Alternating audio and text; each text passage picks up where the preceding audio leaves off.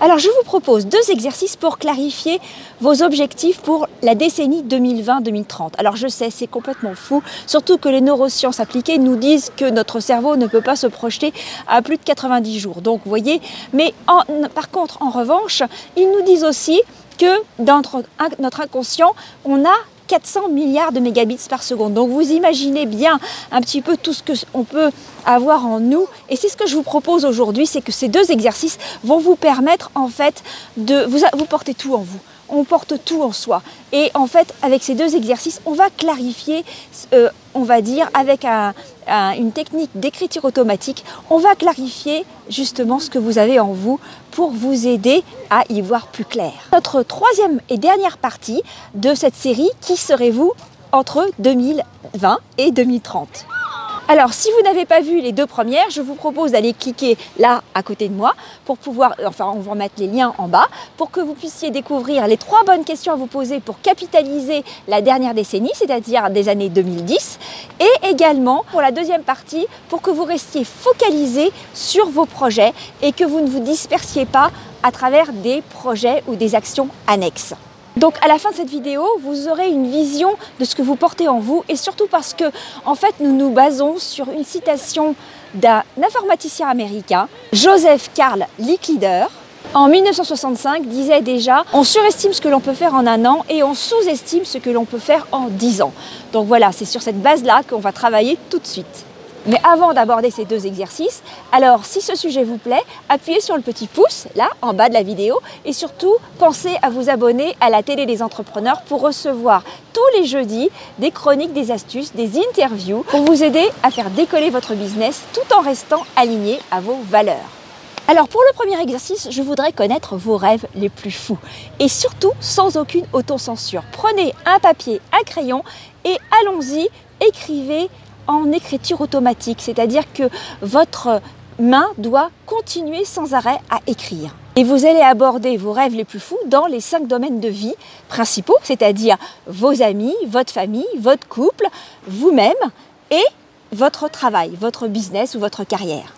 Aussi en fonction de nos besoins naturels que l'on a en tant qu'humain et qu'on a tendance à oublier et qui nous font justement procrastiner ou qui nous font justement ne pas croire en nous. Et donc je les avais abordés dans cette vidéo, lui juste à côté, sur comment ne plus procrastiner. Alors je vous rappelle ces 6 besoins naturels, ils sont liés à notre ego, ils sont liés à notre enfant intérieur, ils sont liés à ce que on peut appeler les parents intérieurs, c'est-à-dire les obligations, nos contraintes, nos engagements, mais ils sont également liés à nos besoins de survie, c'est-à-dire le sommeil, l'alimentation, la santé, etc., mais aussi notre pensée logique et également notre besoin social. Nous avons un cerveau social.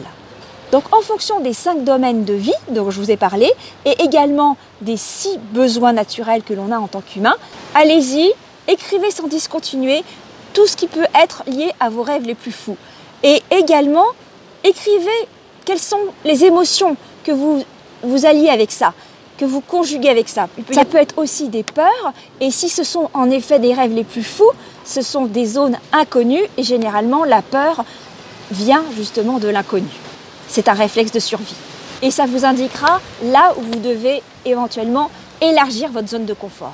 Une fois que vous avez écrit tout ça, l'idée est que vous en reteniez 3. 3 rêves les plus fous, les plus importants pour vous, que vous allez encercler et retenir. Et vous posez cette question. Qu'est-ce que ça implique pour vous, pour votre entourage? Qu'est-ce que ça doit impliquer également comme compétence ou comme habitude à prendre? C'est l'un des raisonnements qu'on avait eu dans la 2e vidéo sur cette série Qui serez-vous entre 2020 et 2030. Mais avant d'aborder le 2e exercice pour justement vous permettre de vous projeter dans ces rêves et élargir votre zone de confort, est-ce que vous pourriez me mettre en bas de cette vidéo, dans les commentaires, me partager en fait un des rêves qui vous semble le plus important et que vous auriez envie de réaliser. Alors 2e exercice, je vous propose de vous écrire une lettre, votre lettre du futur. Et en fait, on va se baser encore sur ce que nous apprennent les neurosciences appliquées. En fait, les neurosciences appliquées nous disent que nous avons, comme je vous l'ai dit tout à l'heure, des besoins de survie qui sont liés à notre cerveau reptilien et aussi des besoins affectifs en fait qui sont liés au cerveau intermédiaire, à notre système limbique. Vous allez vous écrire une lettre pour vous indiquer ce que le futur voudrait que vous sachiez maintenant, aujourd'hui. Donc, quels sont les conseils que vous vous donneriez dans 10 ans? C'est-à-dire, vous rajoutez 10 ans. Maintenant, nous sommes donc en 2020. Et donc, vous imaginez que vous êtes en 2030, que vous avez vécu un certain nombre de choses, vous revenez en 2020. Quels seraient les conseils que vous vous donneriez? Et là aussi, on va travailler en écriture automatique. C'est-à-dire que vous prenez votre stylo et vous n'arrêtez pas d'écrire, vous laissez aller votre main. On travaille vraiment sur le lâcher-prise. Exemple pour moi, ça pourrait être « Chère Marie, je voudrais que tu saches » ou par exemple « Je voudrais que tu te rappelles de ceci » ou « J'aimerais que tu n'hésites pas à faire cela ». Ce seraient des débuts de phrases que vous avez à compléter. En ce qui me concerne, par exemple, j'ai fait beaucoup d'efforts de résilience dans ma vie personnelle et privée liée à la séparation, par exemple. Je pourrais m'écrire « Marie, n'oublie pas toutes ces actions de résilience qu'il faut que tu mettes en place pour faire face à des événements affectifs. » Ou ça peut être aussi par rapport à vos stress ou vos angoisses de sécurité financière, par exemple. En fait, l'idée, c'est de vous projeter dans les différents torrents qui pourraient éventuellement vous arriver et de savoir qu'est-ce qu'il y a en vous, qui sont les forces qui vont vous permettre de faire face à ces différents événements, puisque la vie est loin d'être un fleuve tranquille. Et j'adore cette phrase en fait de Boris Cyrulnik qui dit « La résilience, c'est l'art de naviguer dans les torrents ». Et justement, cette lettre, elle est là pour vous aider à prendre conscience des forces que vous avez face aux différents torrents qui pourraient arriver. Alors je sais, cet exercice peut paraître un peu bizarre, un peu fou, mais je vous promets, faites-moi confiance, c'est vraiment un exercice à faire jusqu'au bout parce que ça va vraiment vous permettre de vous projeter sur l'avenir et vous pourrez y revenir de temps en temps, vous allez voir, c'est très puissant. Pour vous aider à réfléchir et à vous projeter, par exemple du côté de votre business, je vous propose de regarder également la vidéo « Comment trouver un business rentable et aligné à vos valeurs » ici. Et en complément, pour aller plus loin, je vous propose de télécharger en bas de cette vidéo, je vous mets le lien pour télécharger une fiche de travail, justement pour vous aider à vous projeter sur un business rentable et aligné. Vous mettez juste votre prénom et votre email, comme ça je saurai vous l'envoyer.